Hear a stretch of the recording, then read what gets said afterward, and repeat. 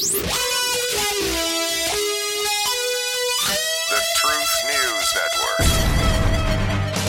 A former president dismissed a reporter's question with the rubric, "Well, you've never been judged by the color of your skin." The reporter's response, "I just have." Who do you think took the heat on that one? You can figure that out. This is where we are. But as individuals, no one has to be there. Each of us can think critically and come to our own conclusions regardless of the mass think mentality. And that's the truth. And we're TNN, the Truth News Network. And Dan Newman. I'm Dan Newman. This is Truth News Network, TNN Live. And yeah, I want to say thank you for being here today, Tuesday. We have a really big show today. Tuesday, what is that? Every week at TNN Live, second hour of our show, Steve Baker joins us. And I believe he might be in Washington, D.C.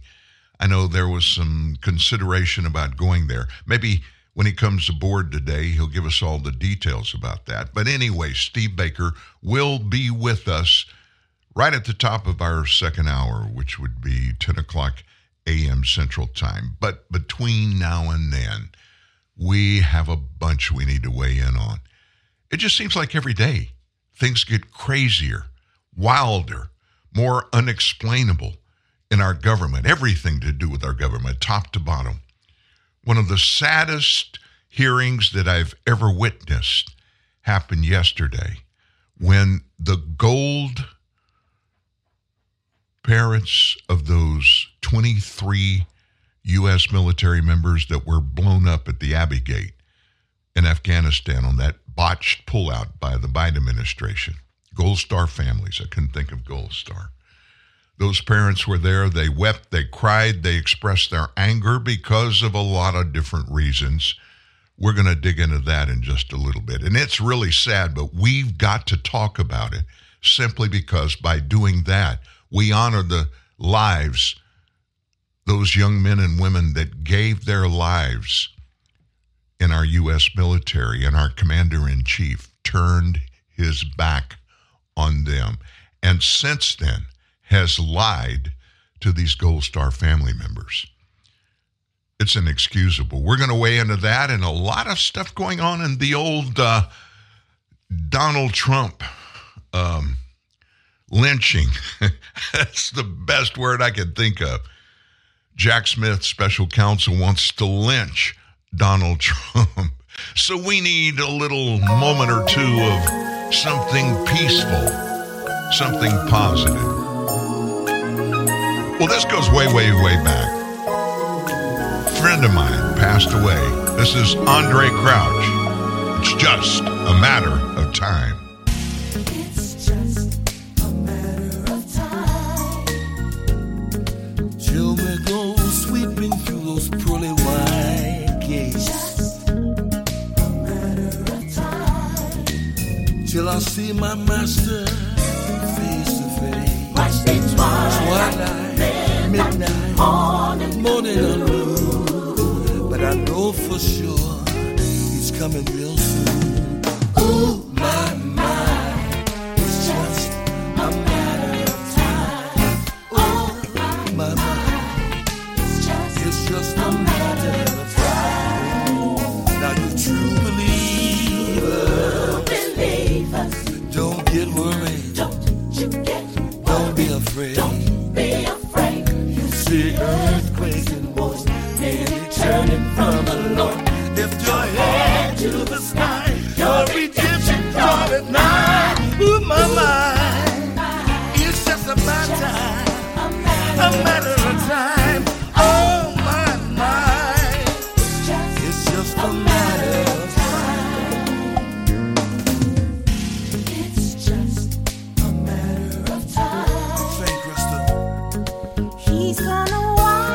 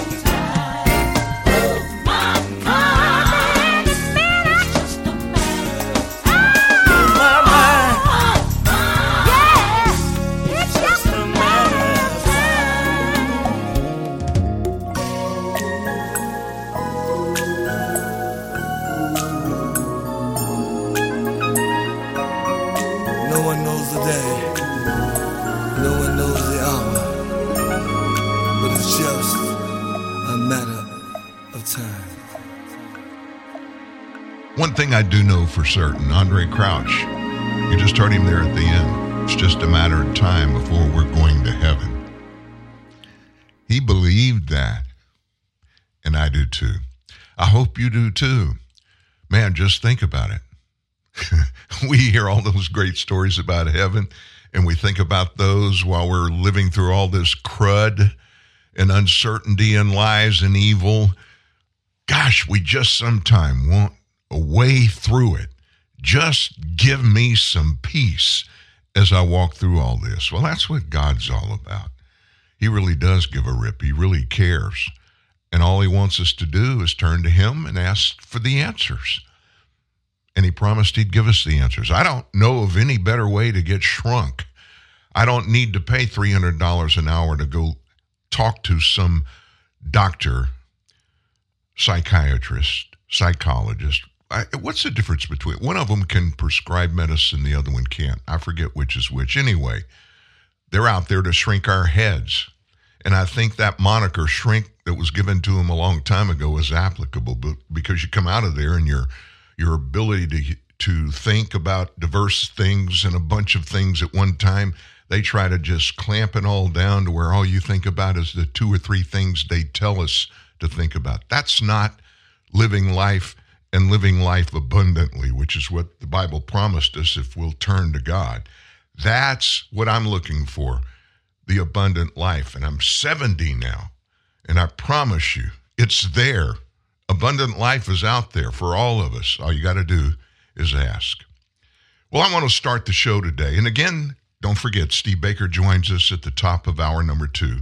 He's got a lot to share with us about a lot of things, and we're going to get his opinions on some things that we're talking about and have been for several days here at TNN Live. But what happened yesterday? The Biden administration, a bunch of Gold Star moms and dads said the Biden administration lied to them about the death of those service members in Afghanistan.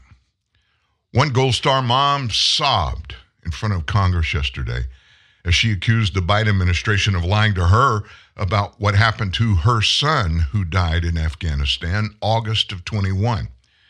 Kelly Barnett's son, Staff Sergeant Darren Taylor Hoover, was one of those 13 U.S. service members killed by a suicide bomber in Kabul during the military's chaotic withdrawal 2 summers ago. It just seems like it was yesterday. Barnett was the first of several relatives to speak at a congressional forum. Wasn't technically a committee hearing or a hearing at all. It was a forum that was held by Representative Darrell Issa of California yesterday morning. This event marked the first time these relatives of all 13 fallen troops spoke in a public setting together. I'm going to be brave and tell you about my kid. He's an amazing kid. And I want you to know that I'm not a victim. We're not victims. We're parents to some mighty heroes. I want you to know that. Mama Barnett said that about her boy. She said her son's concern about the controversial withdrawal began the moment that he landed in Afghanistan for his final deployment, noting that he witnessed chaos, no communication, lack of leadership. Barnett's voice, mother, of course, full of emotion, broke when she said her son was told to clean up the airport because, quote, we can't leave it dirty for the Taliban. Does that sound realistic for somebody to be saying that in a place of leadership in our military? Oh my God. What kind of disrespect? What kind of hatred for our military? What kind of mess, confusion, deceit, lost, angry, sad, heartbroken, and disgusted? Those are the feelings that these service members felt and are still feeling. These are the feelings I'm feeling. This is that mother, Barnett said. The families of the fallen were subsequently told lies, given incomplete and incorrect reports. According to this grieving mother, she described the situation as total disrespect. She said, I was told to my face he died on impact. That is a lie. And the only reason I know this is because witnesses that were there told me the truth. I was lied to and basically told to shut up. He lived for a little while. He was giving out his ammo. He tied a tourniquet around his leg. I don't understand the reasoning of that lie, Barnett said. It makes no sense other than the fact that did they really even do any type of investigation? Did they talk to witnesses? I don't know, she said. After that withdrawal, Darren Hoover, Taylor's father, angrily called on President Biden, Secretary of State Antony Blinken, Defense Secretary Lloyd Austin, and Joint Chiefs of Staff Chair Mark Milley to resign. To Biden directly, Hoover said this: be a grown-ass man. Admit your mistakes.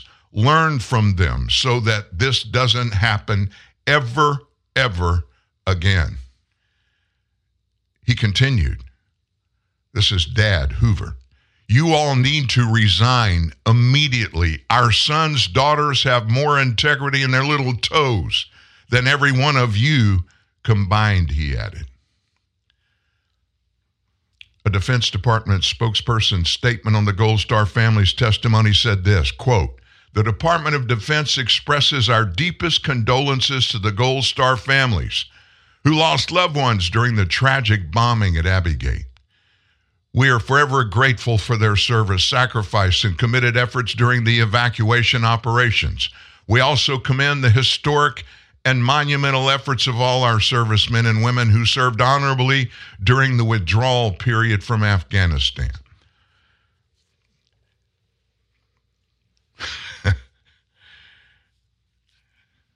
I could say a lot of things, but I'm not going to.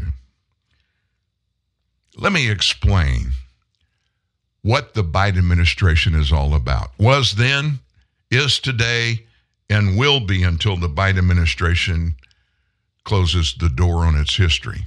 Listen to what I'm going to tell you. They're not honest. They don't do legal things all the time. There's a plethora of evidence out there that reveals lies and illegal activities that are handed out from the White House to various departments and the Department of Justice, top to bottom. All this stuff is top to bottom. Now, let me illustrate for you, if you need any more illustration of insanity and horror, let me give you some. The bombing at the Abbey Gate, those 13 service members were slaughtered. That was a suicide bomber.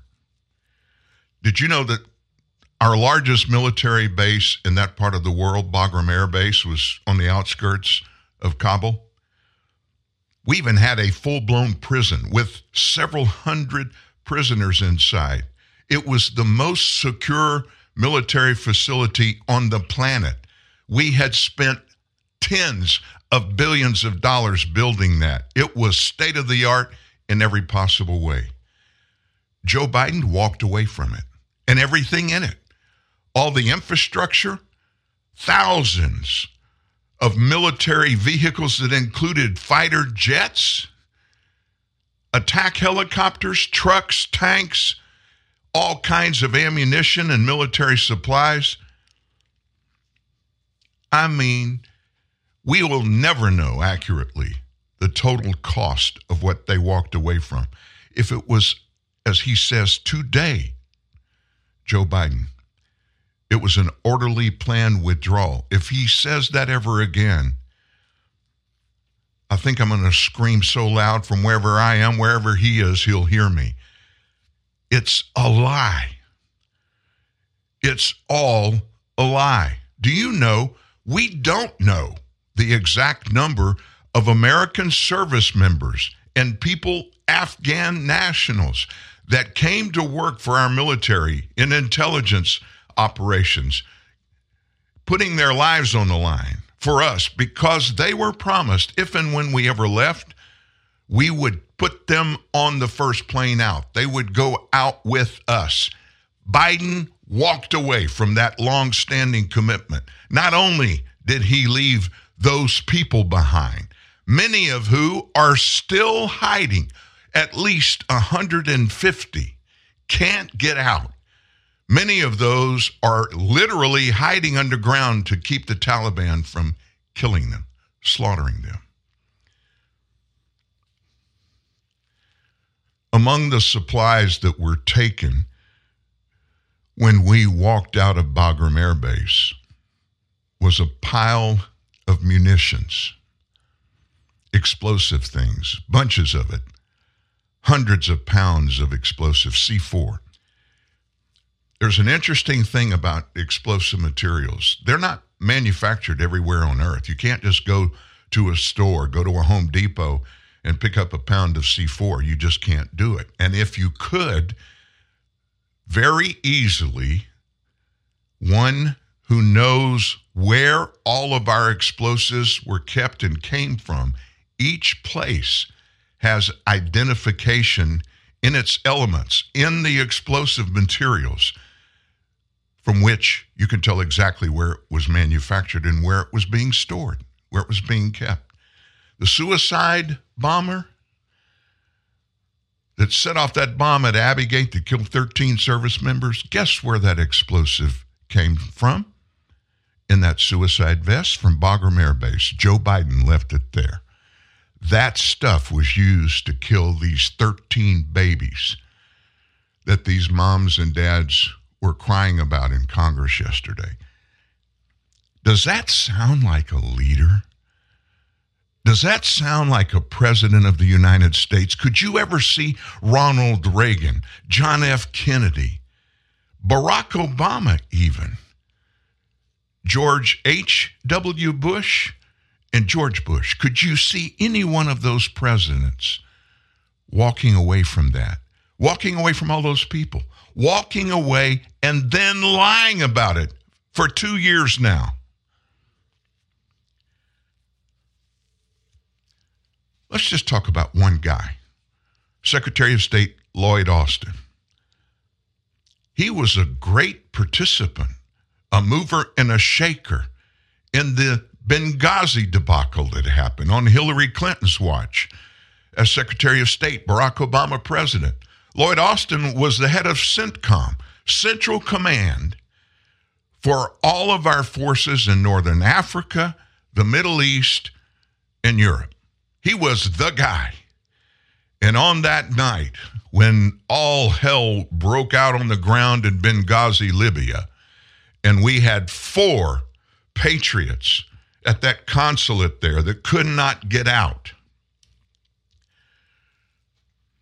SEAL Team 4 members were in the air, headed from CENTCOM to go in, probably sacrifice their own lives to try to save the life of our ambassador to Libya and 3 other military commandos that were there trying to protect the ambassador and get everybody else out safely. When it came time for them to get clearance to go and land and do what they wanted to do to save those people, General Lloyd Austin is the one that basically said, "We're not going, let them die." Additionally, Lloyd Austin, Hillary Clinton, Barack Obama, they wanted to take over. They wanted to kick Bashar Assad, the king of Syria, get him out of there.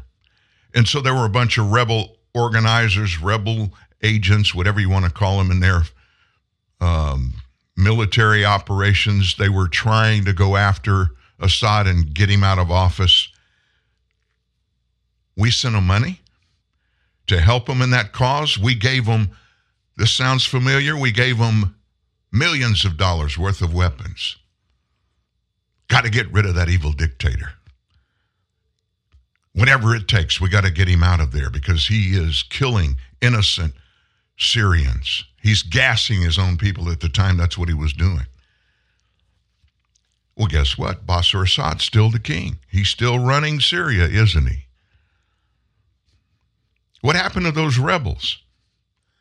Well, with all that undergirding they got from the United States government, all that military money and equipment, they figured out, hey, we can use this over here. We can make a lot of hay with all of this. So guess what they did? That's exactly what they did. They adopted their own name. You know what their name was and is? ISIS. Barack Obama, General Lloyd Austin. Now, Secretary of State Antony Blinken, who was working for Hillary Clinton in Libya at the time. Hey, hey, hey. Thank you, America, for giving the world ISIS. Thank you, America, for walking away from hundreds of Afghans who you promised you would never leave if we ever left Afghanistan. You walked away from your promise. You walked away from billions of dollars of equipment. And you also, among those equipment pieces and aircraft and ground vehicles that you left there, you left a bunch of C-4, which one chunk of it murdered 13 of our volunteer military force members. So, of course, all of those people responsible got fired, right? Well, Joe Biden's still the president. Oh, by the way, Mark Milley, he's still there in the Joint Chiefs. Lloyd Austin, then just General Austin, he got promoted to be Secretary of Defense. And Hillary Clinton, she's out there just being Hillary, cackling, actually cackling worse than Vice President Kamala Harris. Antony Blinken, Secretary of State. These are the greatest leaders on the planet. These are the best that we have.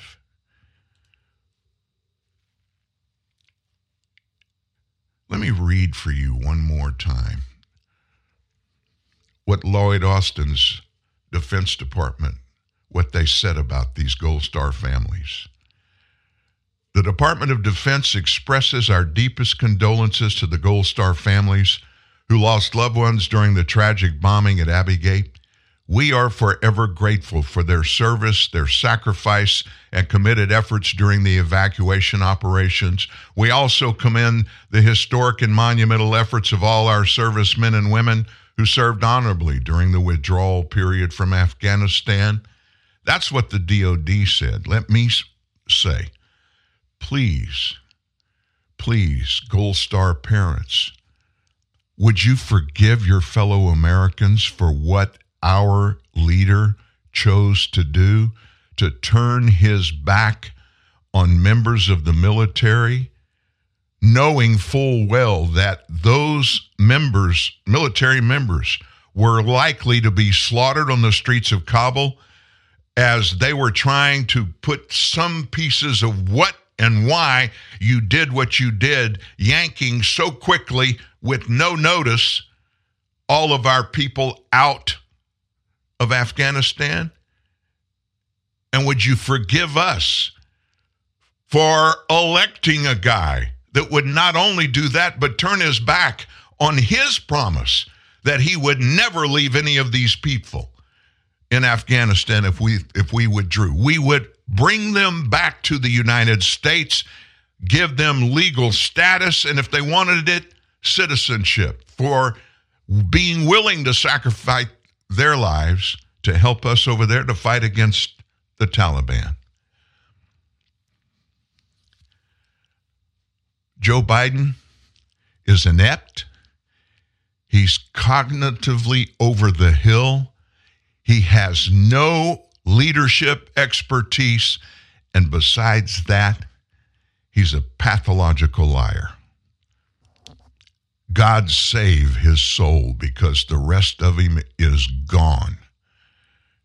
And men and women, patriots from the United States, have already given their lives because of his pride, haughtiness,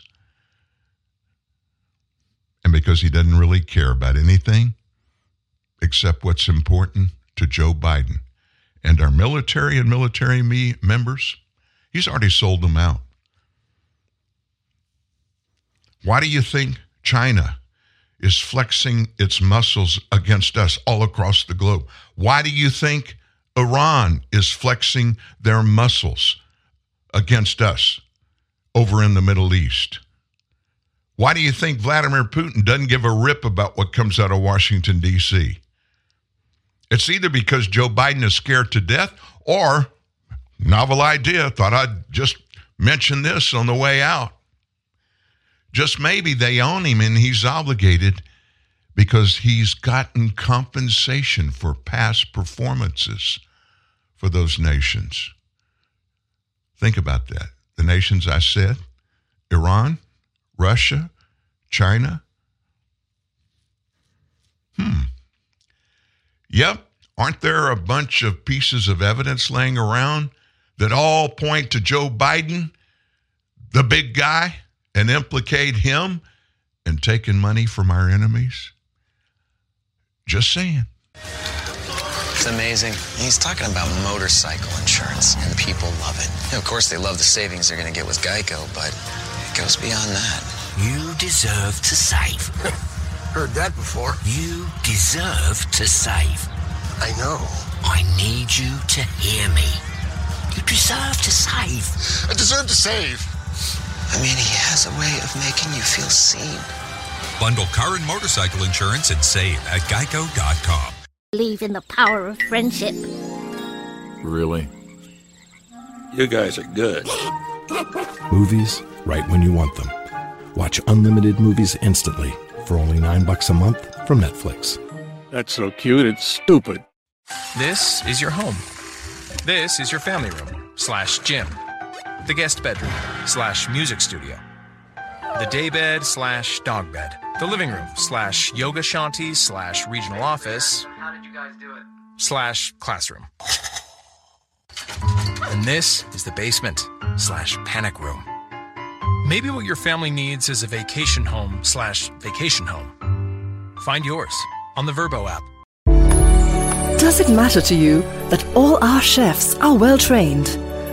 Or that our kitchens are both SLSI and GMP certified? That we freshly bake goodies throughout the day?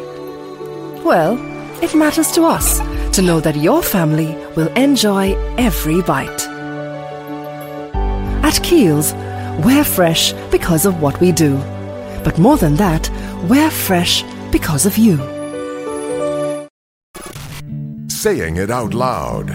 No spin, only the truth. Again, Dan Newman. You know, I learned a long time ago, when you want to find somebody, maybe in a company you own. This happened to me over and over and over again, 32 years ago, I started a company that's still blowing and going to this day. Scott Shirley, our son-in-law, is running it. He's an amazing guy, and he took it to the next level when Poppy, that would be me, decided to pitch my keys on his desk and say, I'm going to the house. When you have a situation where you need to bring people around you to lead, how do you find people like that? It's real simple. It's not difficult. If you have a business, or if you are a senior management in business, or if you're in management of any kind, and you ever need to bring somebody else in to bolster your workforce or to do something different, here's what most people think. They think what I need to do is go find somebody that thinks exactly like me. Anybody that does that is stupid for doing it. And here's why. If you own it, or if you're a manager there and you're successful and you even have the right to even go look to hire somebody to come there, you're obviously successful. Why are you successful? Well, that's because you and others that may not be just like you, but may be there doing other things and they're good at what they do also, you're pretty darn good. You don't need another you. You need to identify the hole in your company or the holes in your company where you need somebody with real expertise in that particular niche and go find the best one that you can to fill that niche. In fact, if you think you know everything about what goes on in your company's not going to grow because you're going to limit it. Raise your horizons. If you want to grow a company, bring in people that don't necessarily think just like you about everything. You can teach them the business structure, the way that the X's and O's operate in your company. That's easy, but what you can't teach them is something you don't know. Car dealer named Mickey McHale Ford Lincoln Mercury in Ruston, Louisiana. Let's see, it was 50 years ago. 50 years ago, he taught me that. Great car salesman, that's how he got the job. Actually, Ford Motor Company put him there as the dealer. He didn't have to buy that dealership. He worked his way into owning it eventually. But he was a car salesman. He didn't know anything about what's under the hood of a car. When there was a wreck somewhere, he didn't know anything about how to straighten metal and paint. When there were parts that were needed, he didn't know anything about parts. So guess what he did? He went and got the best body shop guy, the best car service guy he could come up with. And then he went and got a finance person, which before that, in the early 70s, dealerships didn't have finance people. They didn't finance cars. They cut a deal with local banks or Ford Motor Credit if they were a Ford Lincoln Mercury dealer. And they handled all that. But as times changed, dealerships grow, you add, you expand, you bring in more people. His deal was whatever area he needed somebody in, he went and found the best possible person that knew more about that than anybody else, and he hired them. He later sold that dealership for a buttload of money. Why is that? Because he did what he could do to the best of his ability. And when there was a vacancy in one area that needed to be addressed by management, that he didn't have the expertise, he went and got the expertise. That's being smart. We don't have a guy like that calling the shots in Washington, D.C. This guy's, I guarantee you, what is it now? It's 10:35 in D.C. If he hadn't had an ice cream cone yet, he's already thought about it 10 times. That's our commander-in-chief. Let's move on. More lies. Oh, my gosh. Hunter Biden's big buddy and longtime business partner went to the Obama White House and then, now President, then Vice President Joe Biden's house dozens of times between 2009 and 2016, likely to make him the next target of the House Oversight Committee's investigation into Hunter Biden's foreign business dealings. Eric Schwerin is the guy, one of Hunter's business partners, previously reported that he had visited the White House and the vice presidential residence at Observatory Circle at least 27 times during Biden's vice presidency. However, you go get some more facts, you look and find out, by the way, Sherwin actually made at least 36 visits during that same time frame. Now, we're not talking about, coming to the office to meet with somebody, and on the way, walking down the hallway, a vice president would walk out and say, "Hey, how you doing? Shake your hand." We're not talking about those. 36 times? 36 times? Why would Schwerin or why would anybody be at the White House or be at Observatory Circle where Vice President Joe Biden lived at the time if they were just exchanging pleasantries? Schwerin was the founding partner and managing director of Hunter's now dissolved firm Rosemont Seneca Partners when he was appointed by then President Obama to the Commission for the Preservation of America's Heritage Abroad, an independent U.S. government agency. And that happened in early 2015. Obama reappointed him to the commission in January of 2017. Eric asked for one of these days, the day after the election in 2008. Hunter revealed about Schwerwin's initial appointment in an email on March 13, 2015. What does the timing of all this say to you? Yeah, we know there was already contact between President Biden, Hunter Biden, and places like China, where Hunter went with Joe on Air Force Two. And then in Ukraine, the Burisma thing, fire the prosecutor, all those. We knew about all that. That happened. But we're just now finding out about what was going on in the other hand, behind Joe's back. He was cutting deals because 2015, what's just ahead?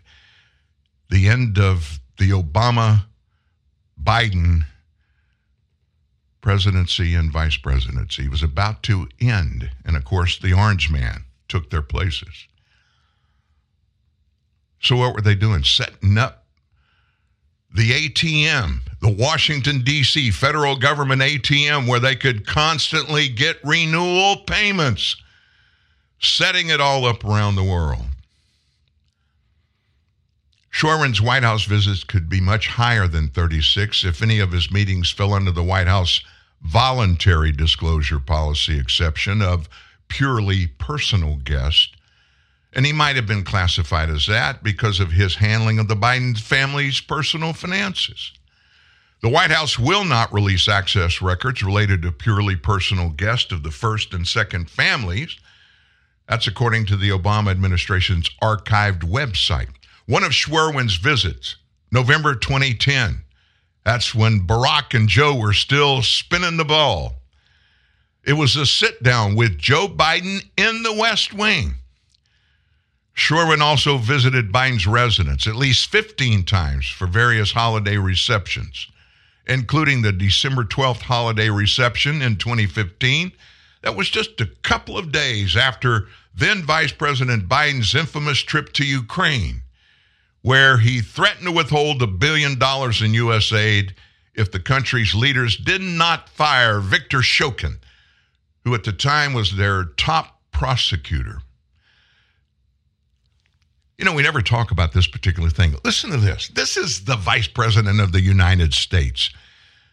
Now, do you think he thought he was a lofty guy that had a lot of power just because I'm Joe Biden?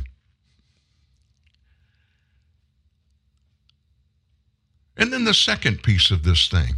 What the heck was the Vice President of the United States doing in Ukraine? And further, what the heck was he doing meddling in the Ukrainian government stuff? What do we have? How did we get authority to even ask the president of Ukraine to fire a federal prosecutor over there? Well, we know why Joe did it. Hunter just got the gig on the board of Burisma Holdings where he was getting $83,333 a month. That's $1 million a year just because he was a natural gas expert, had a great reputation for that, right? No. Only reason he got it was because I'm Joe Biden, was going to take care financially of everybody. Last name, it's all that matters, Joe Biden. The elder Biden was photographed at the December 12, 2015 party by a former Senate staffer who was confirmed through the White House visitor logs as attending the holiday party. In April of 2015, a month after his appointment to the U.S. government, Schwerwin visited Biden's residence for what the visitor logs labeled a meeting.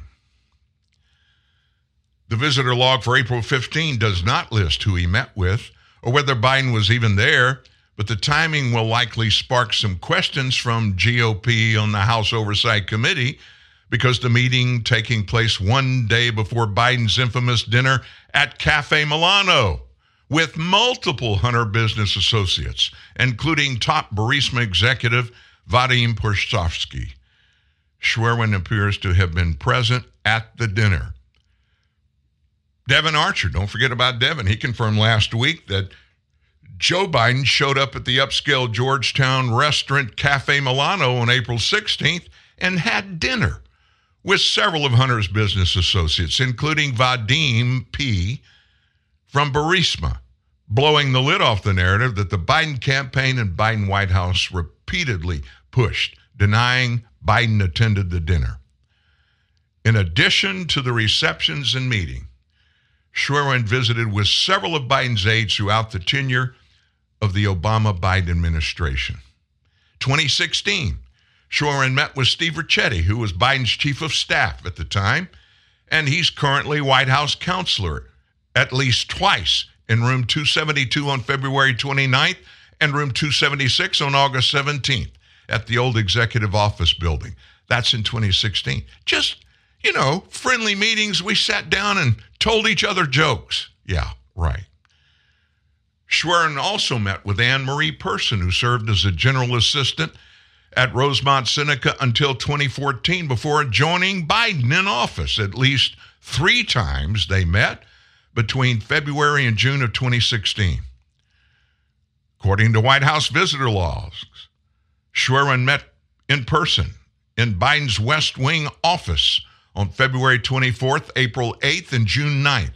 It's unclear if Biden was there for those meetings.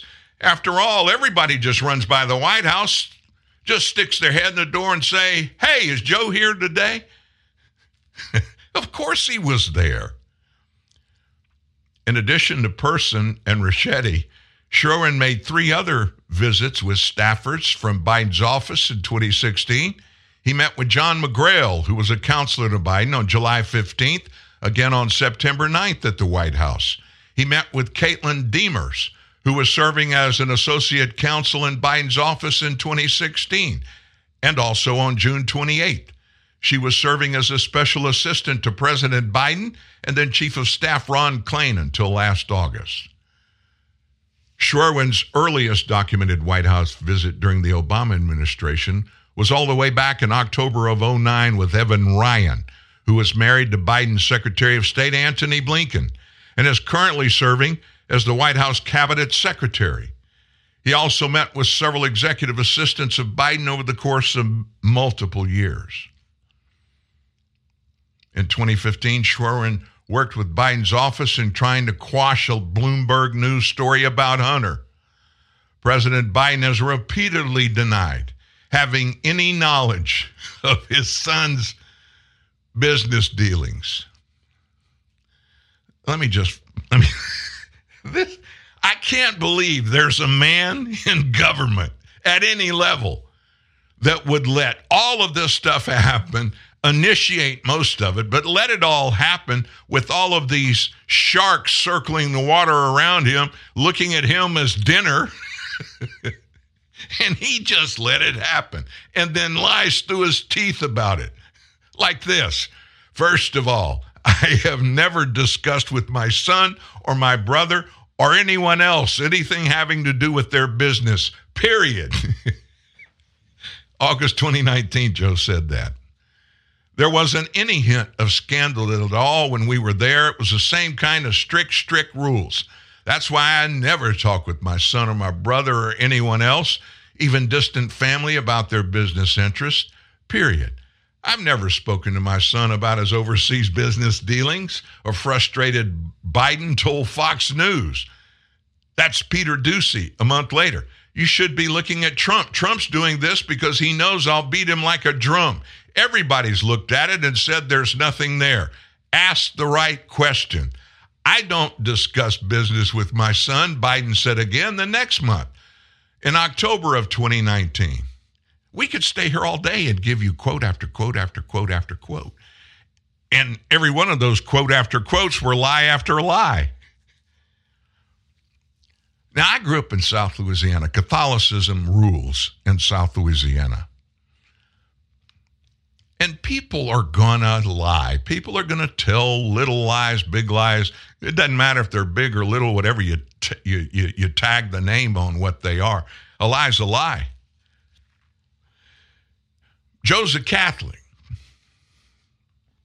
I guess maybe he's making book that whenever he gets ready to go, he's going to have the then Pope lined up to give him absolution because the man lies pathologically, I believe. Hey, pathological liar would not be as bad as just a regular old liar that would lie as much as Joe Biden has been caught lying. And then how does Dr. Jill reconcile that? I just thought of that. My wife would beat me like a yard dog if I lied like that all the time. Oh, well. It is what it is, isn't it? Presidential election race already started. It's coming up next year. I'm already sick of the campaigning. I'm already sick of the ads and the pontification that they all do. Now we find out the largest individual donor to Florida, Governor Ron DeSantis' campaign, has said he's going to stop donating to DeSantis unless changes are made to the campaign. The guy's name is Robert Bigelow, a multimillionaire and owner of the Budget Suites of America. He's donated over $20 million so far to the Never Back Down Political Action Committee, which is the principal super PAC supporting DeSantis' campaign. That accounts for 2/3 of the PAC's fundraising in the first half of this year.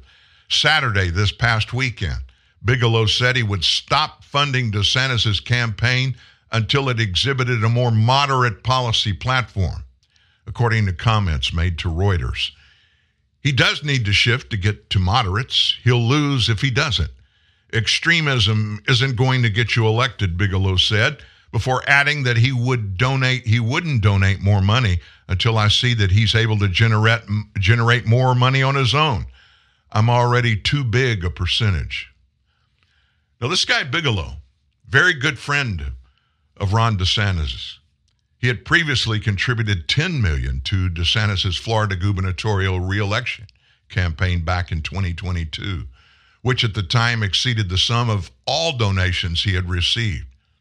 Bigelow once said he would give me more money and go without food to support DeSantis. That's according to Time magazine. In objecting to the DeSantis campaign, Bigelow said he opposed Florida's enactment of a heartbeat abortion law in April, which bans the aborting of pregnancies in the state after a fetal heartbeat is detected, usually after 6 weeks of pregnancy. Bigelow said that the threshold was too early and prohibited abortions even before many women know they're pregnant. Still, Bigelow told Reuters that DeSantis remains the best guy for the country. And there's another large donor named Andy Sabin, who owns a metals manufacturing company, announced in May he would stop supporting DeSantis' campaign over abortion issues. I don't think he can win a national election with his viewpoint on abortion. Sabin told that to Reuters in a separate interview. Many conservative and religious groups like Susan B. Anthony Pro-Life America, Concerned Women for America, and even the Catholic Church oppose all abortions and have pressed DeSantis' campaign to take more anti-abortion positions. DeSantis has made socially conservative policies regarding gender, education, and abortion the central theme of his campaign. Now I'm going to raise my hand. I'm sitting in the studio with my hand in the air. I agree with that. I am a pro-life guy. Pro-life. I cannot find any way in all of humanity to justify aborting a child. Now, I don't have the right to say that, do I? Why? Because I'm a man. You can't call me a man. You don't know if I self-identify as a man, a woman, or a poodle. But whichever way I feel or say I feel that day, you've got to honor it. Another aspect of Bigelow's criticism was declining interest of donors in supporting his candidacy. Several billionaire GOP donors like hedge fund manager Ken Griffin and investor Jeffrey Ass have withdrawn their support for DeSantis over his conservative policies. That's according to Politico. While other billionaires like Blackstone founder Steve Schwarzman have declined to support him at all. Bigelow said he'd conveyed his concerns to DeSantis' campaign manager, It was a long period of silence when I thought maybe she had passed out, he said. But I think she took it all in. DeSantis right now has 15.7% support nationwide in the GOP primary, according to Real Clear Politics. Former President Trump has 53.7%. And so how do you handle that if you're Ron DeSantis? Well, just look at what he's been doing the last 2 weeks. Look at what former Vice President Mike Pence is doing now. What do you do whenever you're in a heat? If you're in a business and you want a big gig, you're trying to get a job, a big job that'll make you a buttload full of money, you'll say anything about the other company you're competing against. You'll do everything you can to demean them. And they all think because Donald Trump did it in 2016, they can do it the same way. And because they're smarter than Trump, they both think that, they can do it better than he did it. And yet every time a new indictment comes out, what happens? Look, the underdog, in this case, Donald Trump, there are two reasons why people will support him like they will never support anybody else running for the GOP nomination. What are those two things? Number one, he's been there once and he showed us what he not only could do, but what he would do, and he doed it. Everything that he promised he was going to do if he got elected, he completed. The only ones he didn't was the ones he had to have Congress aboard. And then Paul Ryan, Speaker of the House, anti-Trump guy to the bone, wouldn't put the House on him to get those passed. But yet DeSantis, Mike Pence, they're already throwing dirt and piling it up even higher every way. You know, the only other candidate that has got his head together, Vivek Ramaswamy.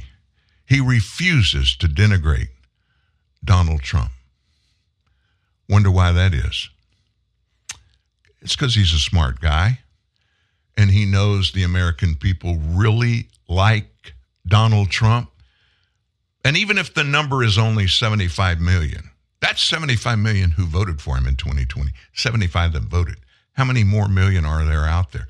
And these guys, DeSantis and Mike Pence, they're just denigrating the opinions of all those people. That's why neither of them has a snowball's chance in hell of winning this thing. This is your home.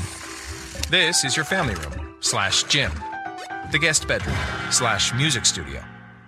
The daybed / dog bed. The living room / yoga shanty / regional office. How did you guys do it?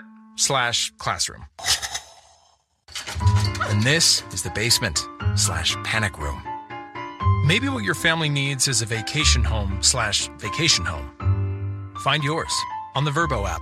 Your true friends are the people in your life that totally get your inside jokes, your unique style, most important, what you want to eat. Taco Bell knows that when you get together with your real friends, it doesn't matter what you're doing, but hey, it might as well be something that everybody can get into, like the Taco and Burrito Cravings Pack with 4 crunchy tacos and 4 beefy 5-layer burritos. So even if you're all sitting around doing absolutely nothing, you know you'll still have a good time. It's Taco Bell's Taco and Burrito Cravings Pack. Get it for the friends that get it. For a limited time at participating Taco Bell locations near you. Biggie bag, huh? It's new from Wendy's. It's everything you ever wanted for just $5. Everything I ever wanted? Wendy's bacon double stack, 4 nuggets, fries, a drink, and the spelling bee medal you lost in 2nd grade because you couldn't spell soliloquy. It really is everything I ever wanted. Get a bacon double stack with a 1/4 pound of fresh beef, nuggets, fries, and a drink for just $5. Wendy's Biggie Bag is everything you ever wanted. Sorry, I'm going to need all that back. Really?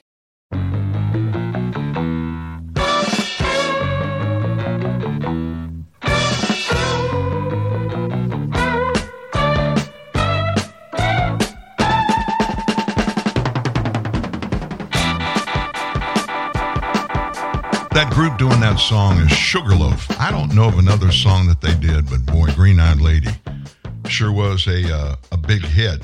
Steve Baker, my buddy, I think you're on the line. How are you, sir? Well, I'm on the line, but I'm not, for some reason, it's not going through my console. Can you hear me on the phone here? I hear you perfectly. Oh, well then we'll just, we'll go with the simple route today then. You don't have that normal, deep, throaty voice that you get when you go through your system.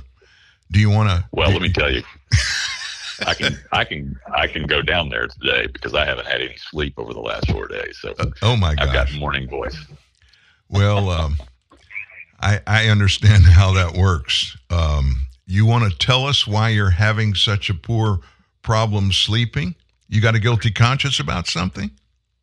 No, not at all. As a matter of fact, quite the opposite. I've been, look, we've all sinned and come short of the glory of God, so we're all guilty of something.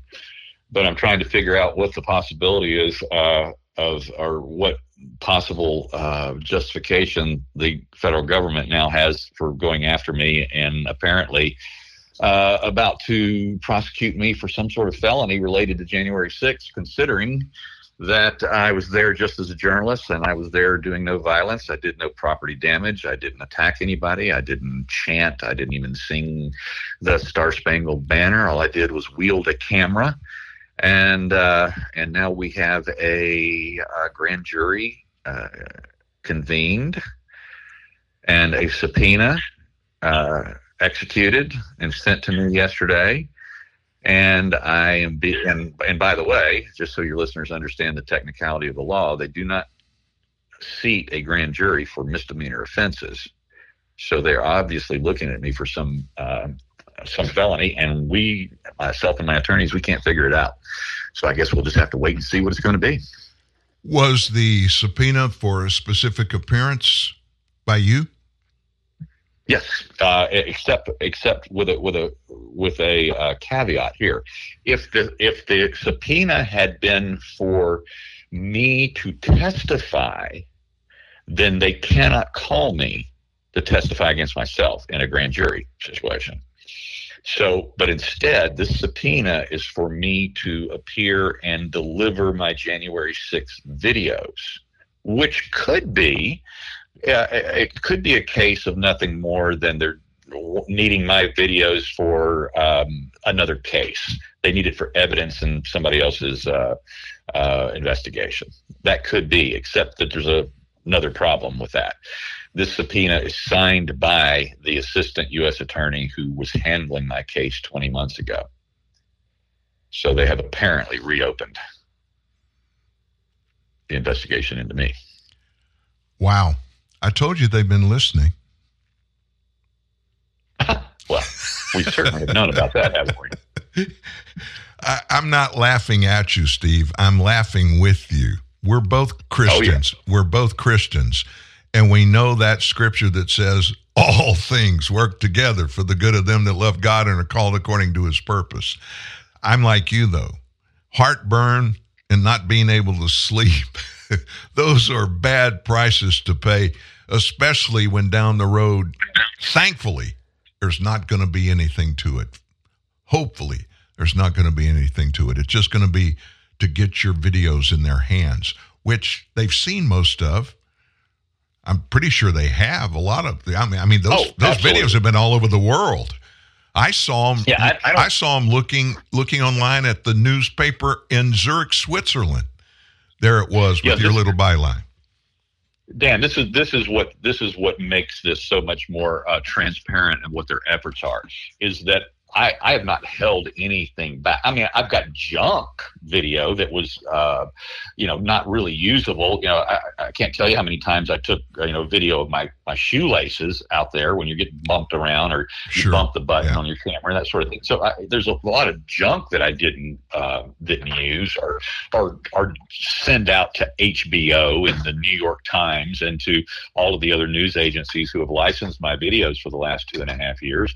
So everything that I have of any value to them, they have already seen. More importantly, anything that I have of any value to them is that they would be looking for.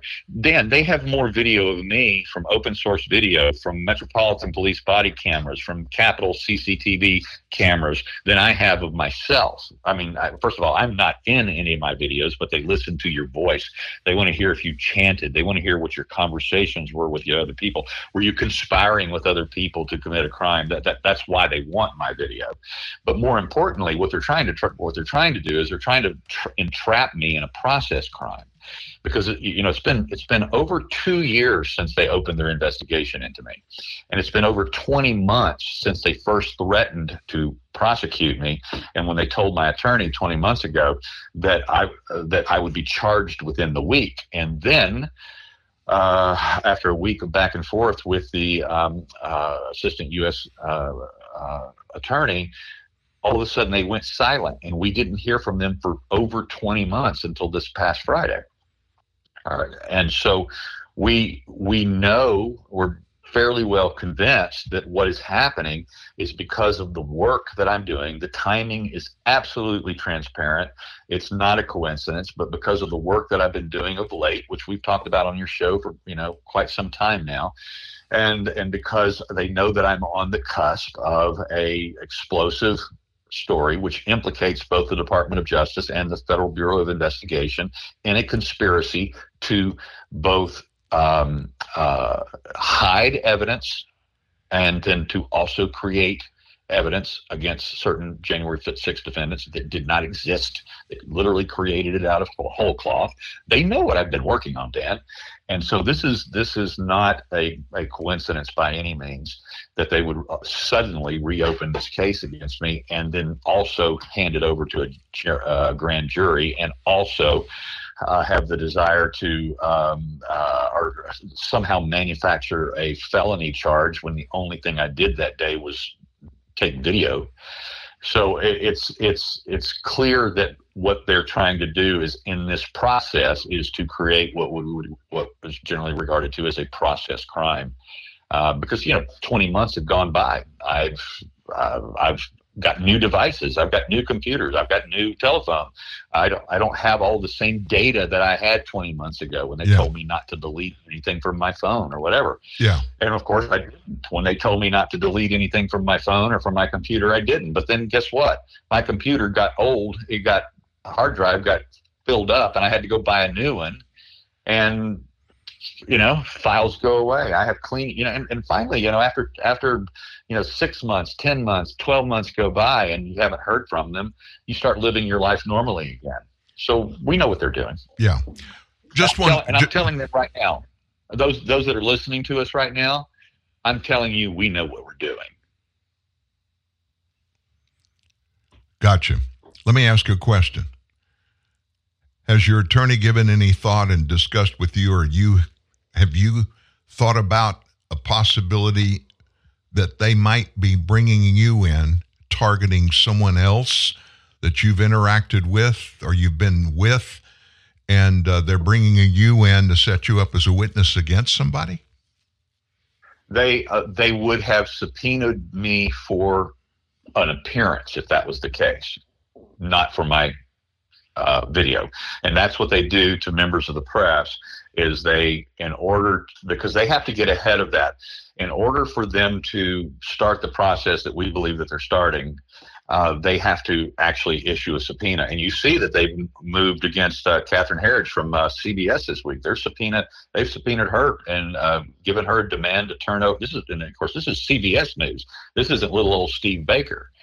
CBS News, they're forcing a mainstream media, very famous journalist to reveal her sources on a story.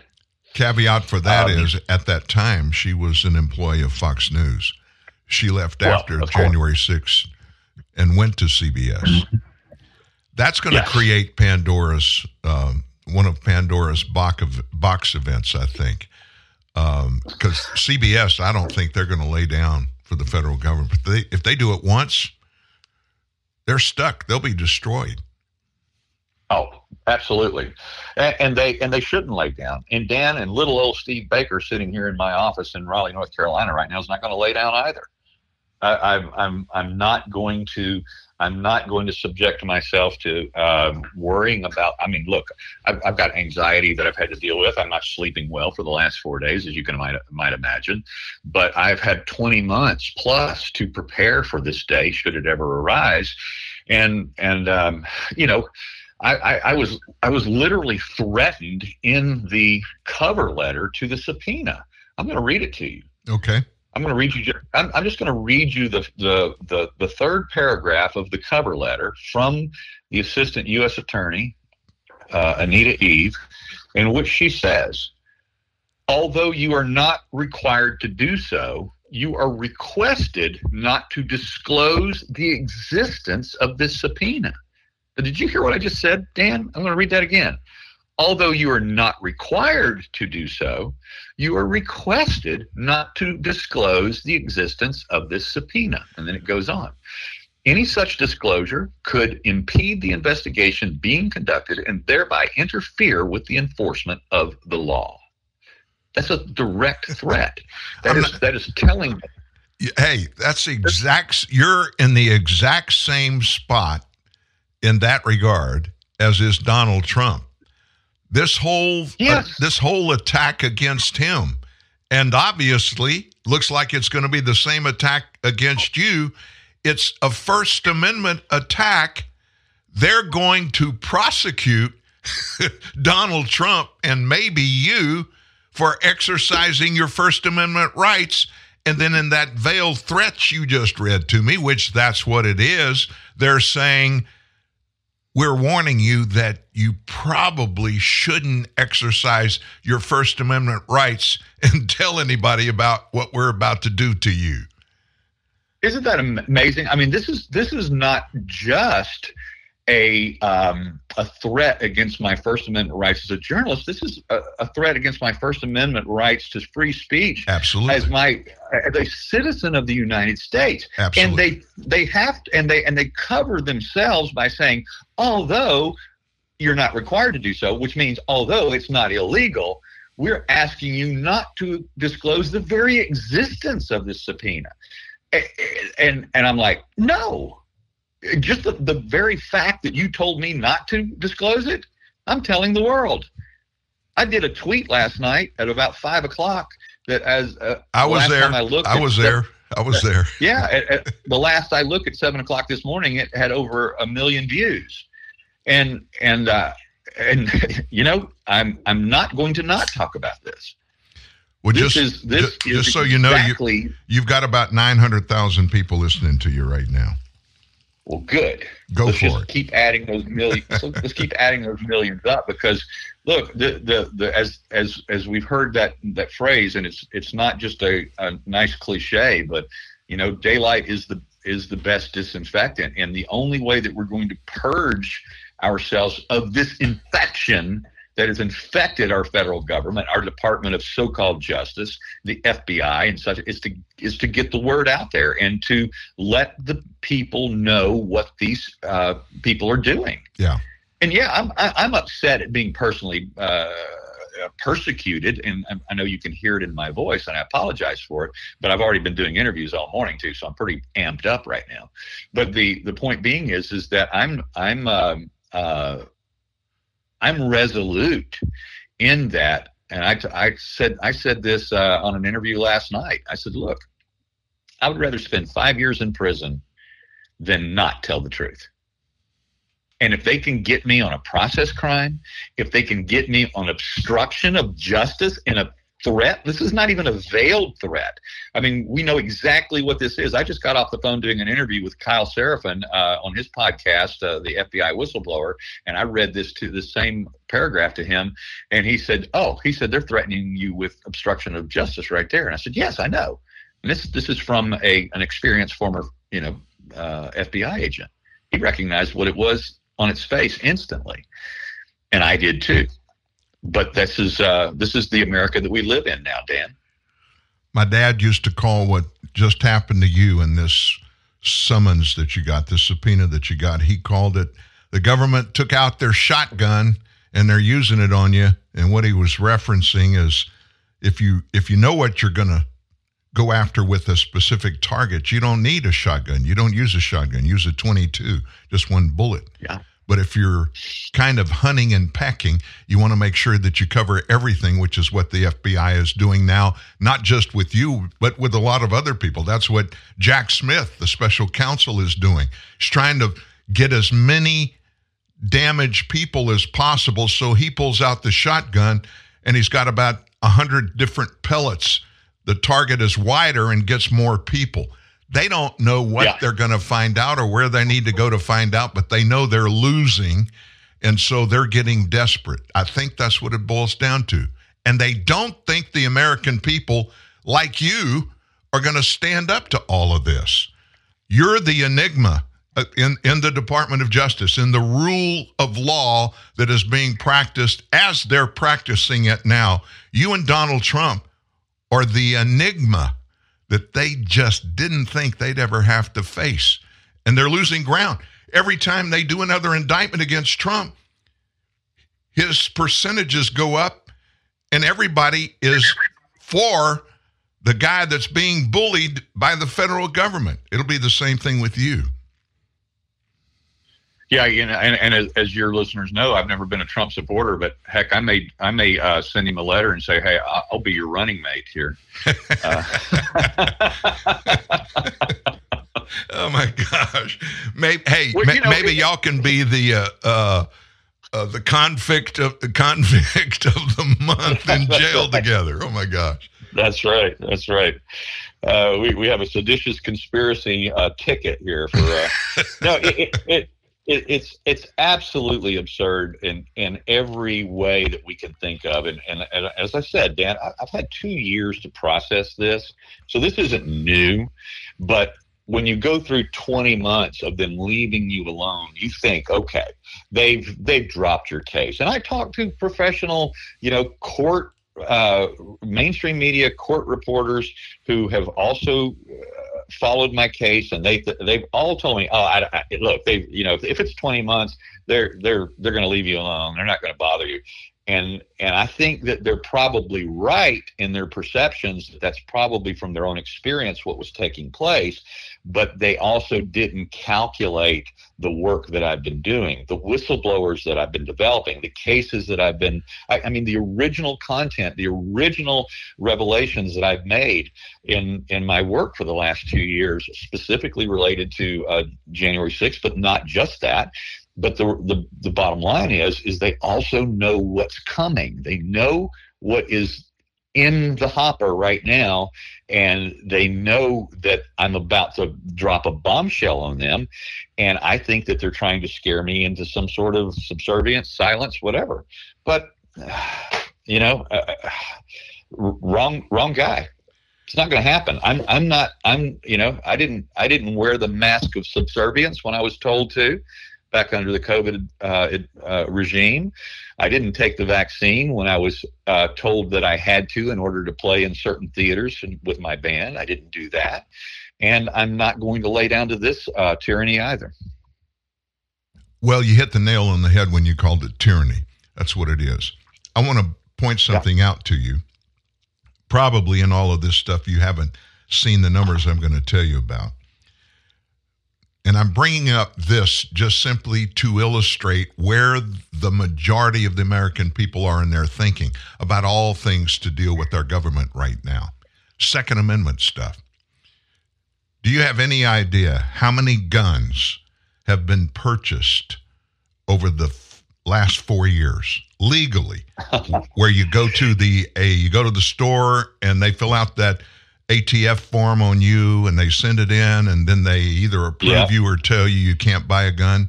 How many times over the last 48 months have guns been sold legally through that process? I'm going to have to guess, because I've seen the headline but have not read the story, but I'm going to guess that given what people's fears have been and how those have been stoked, I would say somewhere in the area of 50 million. You missed it by 2. 1 million really? A month. 1 million a month. Over 48 months. 48 million. Now, these are new guns. These are new purchases. Right. So our government, the part of our government that is anti-Second Amendment, that is pro-big government, anti-real democratic-style government, those people think that they can amass enough power to just blow through the other part of the American populace. Doesn't matter what you think. Doesn't matter about what the law says. I mean, we see it play out every day. We talk about it every week, Steve. Look at what's happening at the southern border. Millions coming, just walking in, and every one that steps across the border, it's an illegal action for them, but it's also for Alejandro Mayorkas and Joe Biden, who are letting it happen. They don't care about law. They don't care about what's right. They can just do whatever they want to do. And they sold short the fact that the American people are one big glob of people that like who they are, where they live, what they do, and all the rights that they have. And they're not going to let anybody take those away from them illegally, including Uncle Sam. Now, I'm not threatening. I'm not calling to arms. I'm not doing anything. I'm just saying, give me another explanation why Donald Trump's approval ratings keep going up every time he's indicted. You would think, and those on the left think, that Americans are going to turn on him. No, they're not, simply because of those two things. Number one, he's being bullied, and people don't like bullies. And number two, the American people know what he can do because he already did it. Same thing is happening to you, I think. You're exactly right, Dan, and that's exactly what I experienced in the last few days of reinitiating a media offensive against the persecution powers of the state. And that's the only weapon I have, and the only weapon I'm willing to use. Just as you covered yourself a moment ago, the only weapon I'm willing to use is my speech, is my pen, is my keyboard. The words that I'm saying right now on your show, Kyle's show before, the 3 interviews I did yesterday, and the many more I'm doing over the next, and I've scheduled over the next few days, is to just tell the American public what's happening and try and get as many people to join me in the battle and engage, not with their guns, not with their rifles, not with their any weapon of war other than our speech, because that is the first right that our founders gave us, is the right to push back with our words, with our thoughts. And that is what the war is. As I have talked about with you so many times on this show over the last several months, is the number one domestic threat against the American people right now today is the weaponization against our speech. And we're seeing it at every level. As you mentioned before, we're seeing it in the Trump indictment. We're seeing it in my indictment. We're seeing it in these January 6th trials. Everyone is getting charged more ferociously, fiercely, and sentenced to longer sentences based on their speech than their actual deeds. And in the case of January 6th defendants, and especially in the case of me, there is nothing else they can do except shut down my speech by creating a crime that doesn't exist. I mean, Dan, I admittedly walked into the Capitol building that day. If they just wanted to do a quick indictment and charge, they could hit me with the misdemeanor charge of entering a restricted space. In fact, no journalist is exempted from entering a restricted space because they have First Amendment privilege. That doesn't exist in the law, federal or state. So they could just hit me with that charge, get their quick notch on their gun belt, and move forward. But why are they trying to manufacture a felony charge? It's only because they have to shut down my speech. Well, my man, we're up against what Donald Trump termed way back in 2015. We're up against the swamp, a swamp monster, and it's got to be fed something to keep it alive, and it's growing, and they're purposely feeding it because with him comes all of their power over all of the rest of America. And the lust for power is what's driven this government, the Biden administration, and everything that they're doing that is so illegal, so unconstitutional, so anti-American. If I hear another person out there call Donald Trump an authoritarian, these people don't have a clue what authoritarianism is. Donald Trump's the epitome of an authoritarian, and what he did his 4 years was the opposite, 180 degrees of authoritarianism. What he did was democracy, give power back to the people. Authoritarian leaders, they take sole control of everything. They make every decision. They don't give a rip about what anybody thinks or what the law says. They're going to do what they want to do.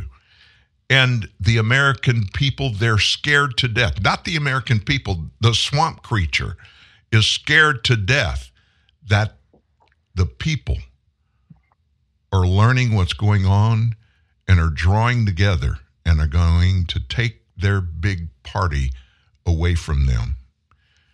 And they're just desperate. That's what's going on, Steve. That's why you're getting caught up with this.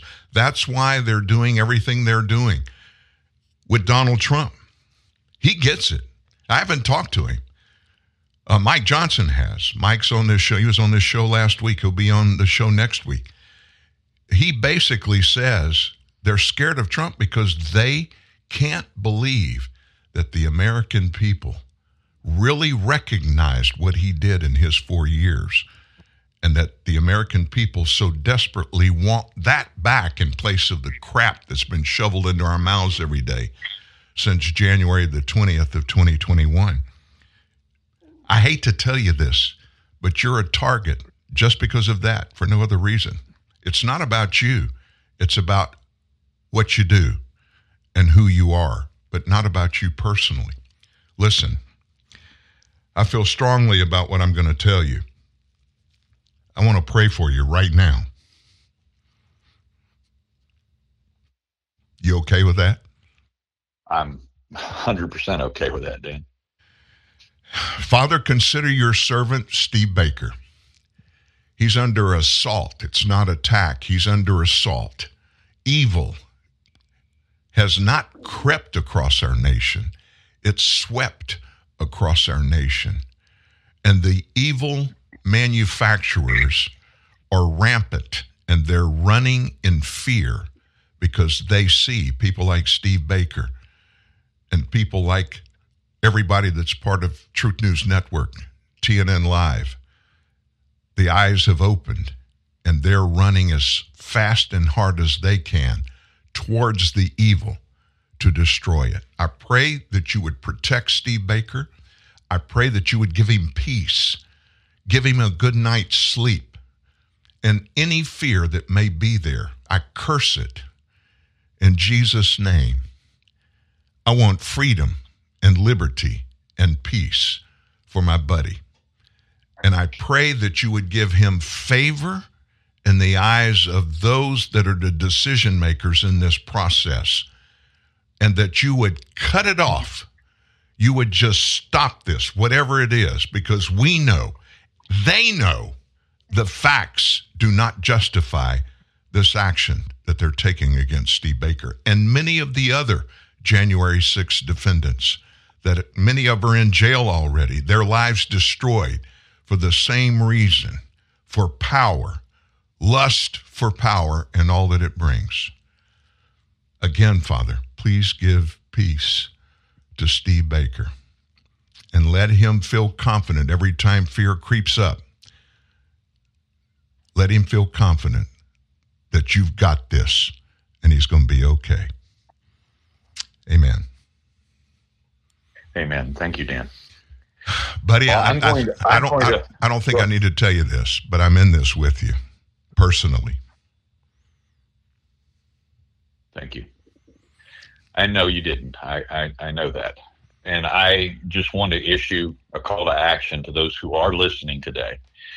More so than ever before, I need you to go over to either, if you're not on Twitter, go get a free, sign up free on my locals page. Both of them are the same access. It's TPC4USA. TPC4USA.com is how to access my locals community. And then, of course, Twitter is, of course, it's not Twitter anymore. It's X now, but it's at TPC4USA. You can also find me the same exact handle over on Facebook, but I've been diminishing my Facebook account, and there's really no reason to go join there, because Facebook, the day if I do in fact get indicted for any charge, misdemeanor or otherwise related to January 6th, Facebook closes my accounts the same day.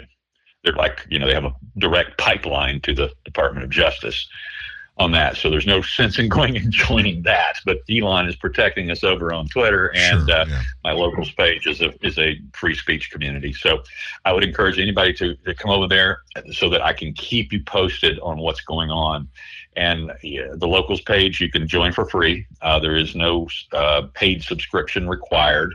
But if they can support what we're doing, I do not have a Give, Send, Go set up yet. That will not be set up unless I am indicted. But they can certainly support what we're doing over there. But more importantly, that's my first place where news and information goes, not just about this situation, but all of my first issue news stories happen on locals first. Let me just throw this out there. I just thought of this while you were talking. The stories that we publish get massive readership every day. Why don't you today, no rush, why don't you sometime today before 10 o'clock tonight, my time, write a story. Just write a story, just a brief synopsis of what you're facing. And I'm going to publish that story tomorrow morning. It'll be live at 1:45 a.m. But in addition to what you write, and I want you, in the story you write, at the bottom of it, put the details in that you just gave us live about how to support you financially. And we're going to add to it. We're going to pull this segment of today's show out, and we're going to post it at the bottom of the story. So not only will people read what you say, they'll know how to support you, and they'll be able to take today's audio soundbite, download it, forward it, do everything that they want to do with it. But we need to get the word out in a bigger and greater way. You okay with that? Yeah, man. Thank you so much. I really appreciate that. Well, send me that, and don't worry about it. Doesn't have to be anything elaborate. It's just basically giving us an update, because all of our people understand what you've been going through, and that it might be imminent for them to go postal on you. And so as it looks like that's what they're going to do, we want to help you. So do that, and we'll get that published tomorrow. I will get that out for you, Dan. Thank you. Once again, buddy, you're my hero. I respect you a lot, and I'm really happy to call you my good friend, and I've got your back. Whatever happens, and not just in this and anything else, you're always welcome here at TNN Live. Awesome. Thanks, Dan. Thank you, everyone. Have a good one. I'll keep you posted. All right, buddy. We'll do. Thank you. Wow. I can't imagine how I would feel if I was facing the same kind of stuff. And all I can say is we can help him. So again, all of those that are listening, that story will go up tomorrow. It'll be live at 1:45 East Central Time, 1:45 a.m. And you can go to the website. You can pull the story down. You can download it, copy it, put it on your Facebook page, your Twitter, or your X. You can do any of that and use it as you want to. And this interview that we just did, this segment that Steve and I just did, it will be in a MP3 format link at the bottom of the story, and you'll be able to download the link and post it anywhere and everywhere. People that stand in the gap for righteousness like him, like he's doing, we just need to support him and help him out. It's pretty much the only way that we're going to get involved, and we need to be involved because this is our country. It's not the politicians' country. It's our country. And if we want to keep it that way, we've got to keep it that way, right? And what's the old TNN Live saying? Nothing changes if nothing changes. And there needs to be a change about this whole vile process that the federal government is using against the American people. It's got to stop. It's movie season. We count down your favorite movie classics, including When Harry Met the Bathroom, Close Encounters of the Third Bathroom. A river runs through the bathroom. For someone suffering with sucrose intolerance, a favorite movie often ends in the bathroom. If you're experiencing chronic diarrhea, gas, stomach pain, and bloating, remember, sucrose intolerance, or CSID, can be diagnosed by your doctor with the aid of a sucrose breath test. Visit sucroseintolerance.com. Mr. Rippermore? Yes, Dorothy? A reporter and crew from News Center 7 Wastebusters are here to see you, sir. News Center 7? Wastebusters. They expose mind-boggling waste of taxpayers' money right here in the Miami Valley. What do they want with me? They said you sold the government a ballpoint pen, sir. So? For $1,000. Well, it came with refills. And a jar of paper clips for $2,000. They were multicolored paper clips. Uh-huh. Red ones, blue ones. What should I tell the Wastebusters, sir? Do they have lights and cameras? And the ballpoint pen, sir. Tell them I went out my window, down the fire escape, and then booked down the street screaming like a madman. I don't think they'll believe that, sir. Mr. Rippermore? Watch News Center 7 expose government waste right here in the Miami Valley and see the Wastebusters in action. You can't escape them, sir. They're the Wastebusters. News Center 7 Wastebusters. Weeknights at 6. Coverage you can count on. They'll find him. Ah, luxury. The aroma is full-bodied, the flavor is decadent, the touch divine, and the drive? Yes, the drive of luxury is simply infinity. Introducing the Infinity Luxury Test Tour. If you think you are familiar with luxury, you haven't driven an Infinity.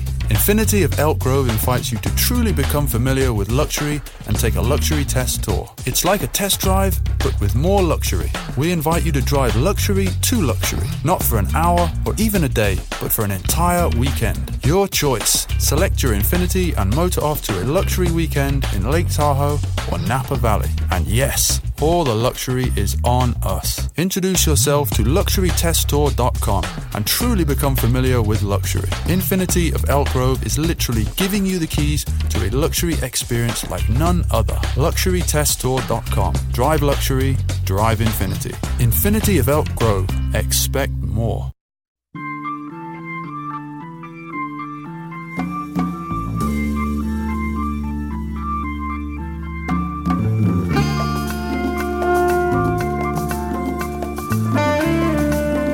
Maybe we need to call up the black magic woman.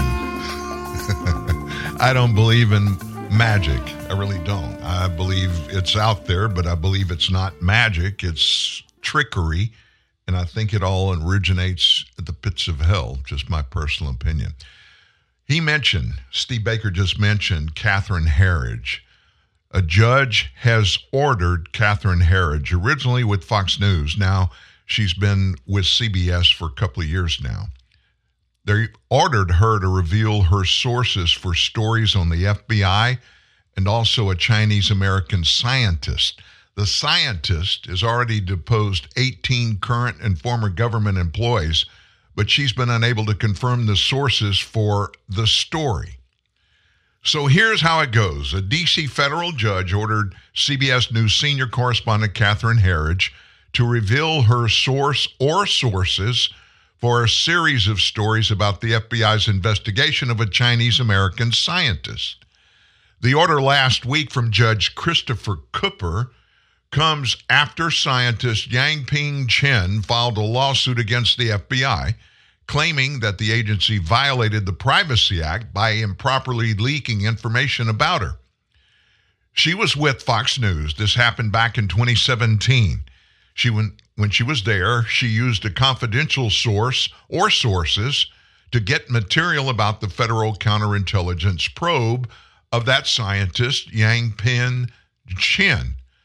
The Fox series focused on Chen, who was associated with China's People's Liberation Army and is president of the taxpayer-funded University of Management and Technology in Rosslyn, Virginia.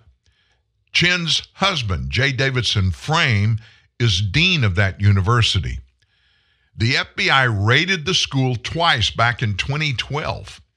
But even after the raids, it still got more than $6 million from the Defense Department. Now, put all this in context. This is really strange. As part of her case against the FBI, Chen subpoenaed Herridge and Fox in an attempt to reveal the sources for the articles. Both Fox and Heritage fought the move by arguing that the judge should quash the subpoenas because the press is protected under the First Amendment. Here's a quote. The court recognizes both the vital importance of a free press and the critical role that confidential sources play in the work of investigative journalists like Heritage. Cooper, an Obama appointee, wrote in his ruling, Chin's need for the requested evidence overcomes Heritage's qualified First Amendment privilege in this case. Now that, remember, is the judge's opinion. That doesn't mean it's right. It doesn't mean it's constitutional. His opinion. There are numerous First Amendment cases in the rearview mirror that say without question that claim cannot quash Heritage's First Amendment rights. The judge limited Chin's deposition subpoena to only include non-privileged matters related to the Privacy Act claim, but Chin's document subpoena was deferred. Chin has already deposed 18 current and former government employees, including 4 FBI employees, and obtained 22 government declarations, but she's been unable to confirm the sources for the Fox story. The ruling has raised concerns about protections for the press. Reporters Committee for Freedom of the Press Director Gabe Rotman told CNN this, quote, while the Privacy Act provides essential protections for the public, using it to breach reporter source confidentiality poses significant risk to a free press. You think? If they break this open and force this to happen, there is no free speech. Big Brother's going to be watching and listening. So while we're in legal world, let's just spend a couple of minutes more in legal war. This has to do with the former president. Florida-based federal judge Eileen Cannon, she's the judge that is going to, and already has, take up the document gate, if you want to call it that. That was for the classified documents seized by the FBI from Mar-a-Lago. Judge Cannon asked the U.S. Department of Justice to justify its continuing use of a District of Columbia grand jury in hopes of laying additional charges in the case about Donald Trump's handling of classified government records down at his Florida home. Now, when I heard about this, I just felt like this smells. Mar-a-Lago's in the suburbs of Miami, north of Miami. The judge and where the case was filed is in Florida. So why would the special counsel keep a grand jury? Why would he have a grand jury in Washington, D.C. on this case that happened all down in Florida? Using the work of a grand jury in one jurisdiction to indict a defendant out of state isn't necessarily unconstitutional, but it is quite unusual. The records case is being held in that judge's courtroom, Eileen Cannon, in Fort Pierce, Florida. DOJ Special Counsel Smith brought 40 federal felony counts in Florida for the alleged illegal retention of U.S. defense information related to 337 documents with classified markings, obstruction, and lying to the government. The indictment for the obstruction counts was announced in late July, came after the bulk of the counts had already been made public. Trump allegedly engaged in obstruction by directing that security footage from his residence at the Mar-a-Lago Club in Palm Beach, Florida, be deleted. Not charged or claimed that they were deleted, but just that Trump ordered them to be deleted. In other words, a thought crime. I thought about deleting them, but I decided it was illegal, so I didn't delete them. That sounds ridiculous, but they weren't deleted. In fact, they were turned over. This District of Columbia grand jury indicted Trump for his alleged efforts to overturn the results of the 2020 election. Smith is also overseeing that prosecution. Trump was indicted earlier this year in Cannon's district, the U.S. District Court for the Southern District of Florida, for multiple felony counts related to those government records and his handling of them that were kept at Mar-a-Lago. Very unsafe conditions. It's almost as bad as, keeping classified documents as a vice president, 1,800 boxes of them. Some of those documents were kept in the garage where Joe parks his Corvette. No security there whatsoever. 1,800 boxes. There's many, many more things about that smells. Oh, by the way, at Mar-a-Lago, 24-hour security around the clock in every square inch of Mar-a-Lago by Secret Service. There was a special counsel appointed to the Biden classified document issue. Heard anything about that? Oh, no, nothing. They're not going to do anything. It's Joe Biden. The FBI, DOJ, it's Merrick Garland, Attorney General, and Christopher Wray, FBI Director. They got Joe's back. The 45th president is accused of violating the Federal Espionage Act and other federal statutes for allegedly conspiring to obstruct justice, make false statements, conceal documents. The indictment states that Trump stored classified documents in unauthorized locations at his home, including in his bedroom, a bathroom, and a ballroom. Mr. Trump also allegedly shared some of the materials with others who lack security clearances. In her order on August 7th, Judge Cannon directed the DOJ to, quote, address the legal propriety of using an out-of-district grand jury proceeding to continue to investigate and or to seek post-indictment hearings on matters pertinent to the instant indicted matter in this district. And there's a deadline she put on that. Is all supposed to be done by August 22nd for Smith to reply. May 20th next year is when this trial's going to come off. That's when it's scheduled for. There's no way. It'll never be done before the election. You know why? Think about it.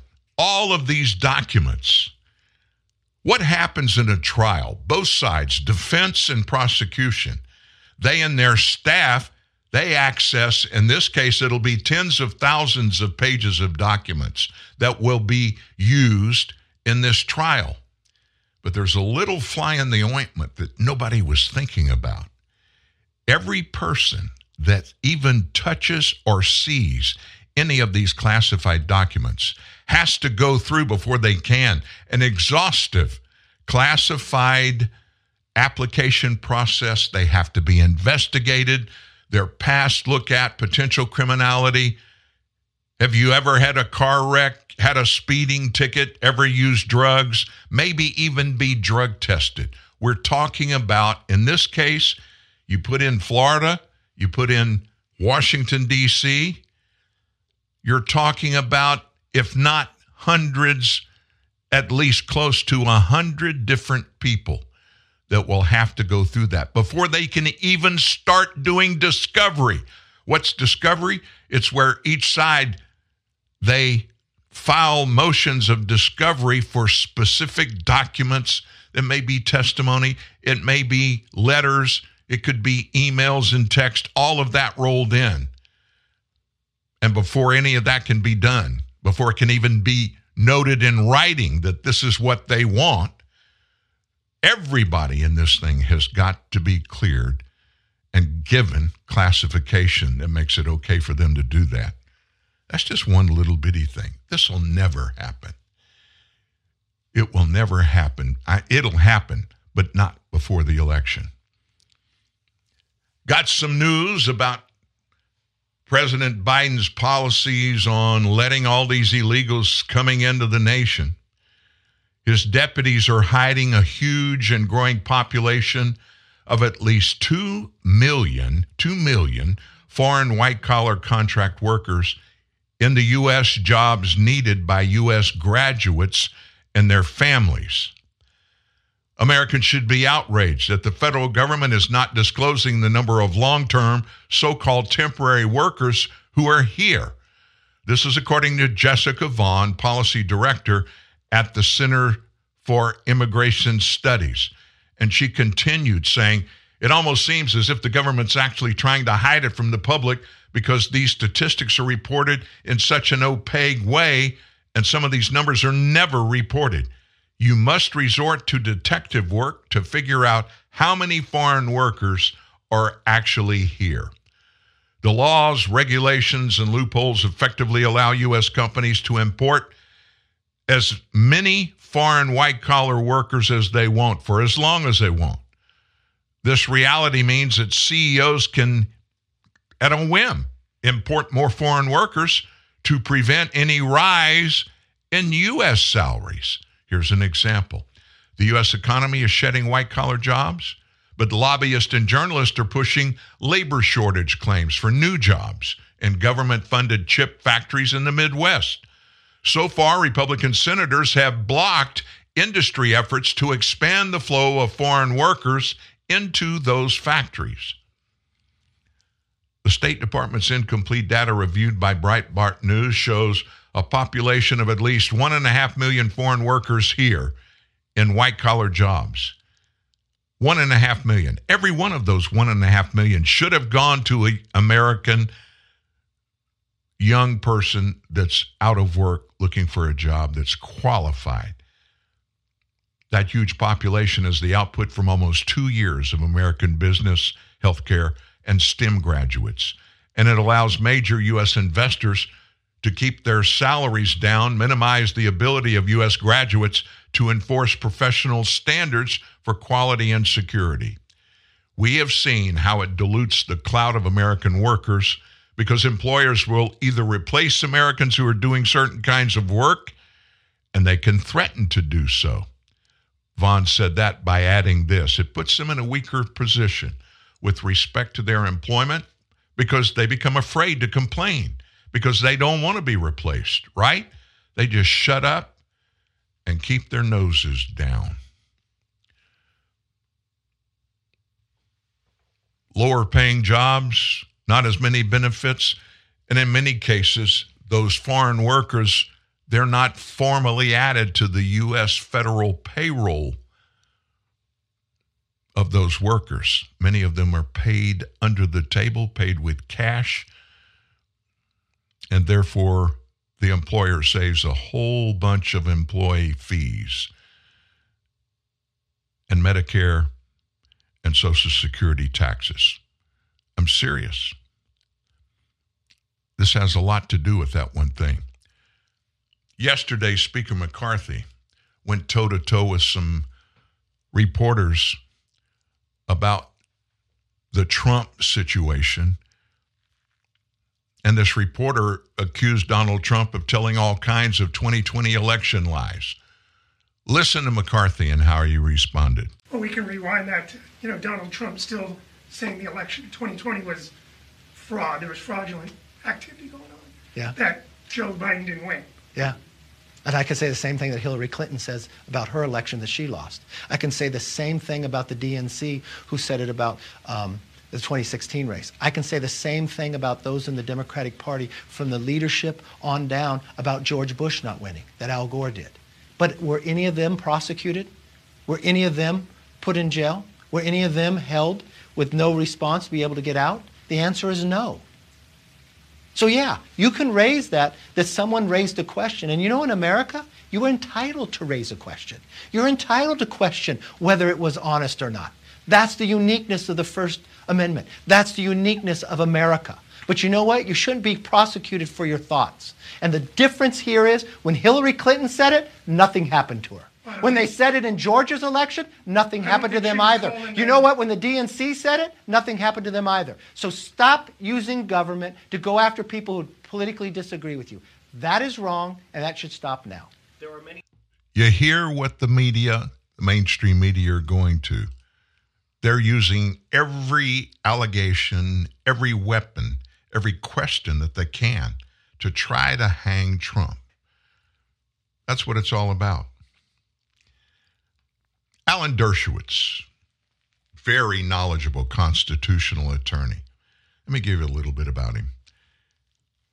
Felix Frankfurter, professor of law, emeritus at Harvard Law School, the author most recently of The Price of Principle, Why Integrity is Worth the Consequences. He is the Jack Roth Charitable Foundation Fellow at Gatestone Institute and is also the host of the Der Show podcast. Alan Dershowitz. He asked this question yesterday, a salient question. Can Donald Trump get a fair, impartial jury in Washington, D.C.? The Sixth Amendment to the U.S. in our Constitution guarantees any accused the right to an impartial jury. But it also states the trial shall take place in the state and district wherein the crime shall have been committed. What should happen, therefore, when it's virtually impossible for the defendant to get an impartial jury in that state or the district? What do you do then? Well, in federal cases, the law provides for a change of venue under appropriate circumstances. The prosecution of Trump for the events around January 6th would seem to call for a change of venue. That would make sense. District of Columbia is the most extreme Democrat district in the country. About 95% of potential jurors registered there are Democrat and vote Democrat, whereas 5% voted for Trump. Furthermore, the anger against Trump is understandable in light of the fact that the events of January 6th directly involved many D.C. district citizens. Moreover, the judge randomly selected to preside over this case has a long history of bias against Trump and his supporters, and her law firm has a long history of conflicts and corruption. The goal of the Sixth Amendment is to assure not only the defendant is treated right, but that the appearance of justice is satisfied as well. A jury and judge that are impartial and seen to be impartial are essential to achieving that goal. It is imperative, therefore, that in a case where the incumbent president has urged his attorney general to go after his political opponent aggressively, that all efforts must be made to ensure fairness. Prosecutors must lean over backwards to persuade the public that partisan considerations played absolutely no role at all in the decision to indict. Agreeing to a change of venue and judge would go a long way towards seeing that justice is done. Here's the thing, though. Do you think that can happen? Though these appeals before trial are generally disfavored, the arguments for allowing it in this case is strong. The trial itself promises to play an important role in the 2024 election, especially since the prosecution wants it to occur in the middle of the campaign season. If an unfair trial results in a conviction, the impact will already be felt, even if it is reversed on appeal after the election, as the prosecution likely anticipates. So the appellate courts should be able to assure in advance that a fair trial occurs in a fair venue presided over by a fair judge, especially if it takes place before the election. If the prosecution case is strong, it shouldn't fear any jury and judge outside of D.C. As the Supreme Court has repeatedly said, the job of a prosecutor is not merely to maximize chances of winning, but to assure that he wins fairly and justly. In order to achieve that goal, the prosecutors in this case should not oppose motions for a change of venue and judge. That just makes common sense, don't you think? It also means that it's unlikely this is going to happen in Trump's case. Why? Because everybody on the left and many in the judiciary system, federal courts, not just in the courts, but agencies that are part of the Justice Department, many of those people hate Donald Trump. They support the Biden administration and all of his massive achievements for the American populace. I'm joking. What they do enjoy is the power that Joe Biden has given to them to just ignore the rule of law. Forget about the Constitution. If we feel like we need to break laws, we'll cover for you. Just go ahead and break them. And don't worry about any consequences, because we hold nobody accountable for breaking laws in this administration except those evil MAGA Republicans or anybody that likes them or what they do. If you're a Republican, you're toast in this administration. Wow. That's a wrap on the day. Don't forget, we'll have the part of this show with Steve Baker. We'll have it on tomorrow's story, and at the bottom of it, you'll be able to download it. We want to thank him and wish him the best. For you, you have a great Tuesday. We'll see you tomorrow, 9 a.m. right here at TNN Live.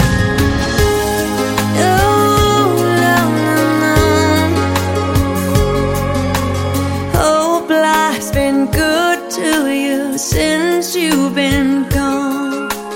I'm doing fine now. I finally moved on. It's not so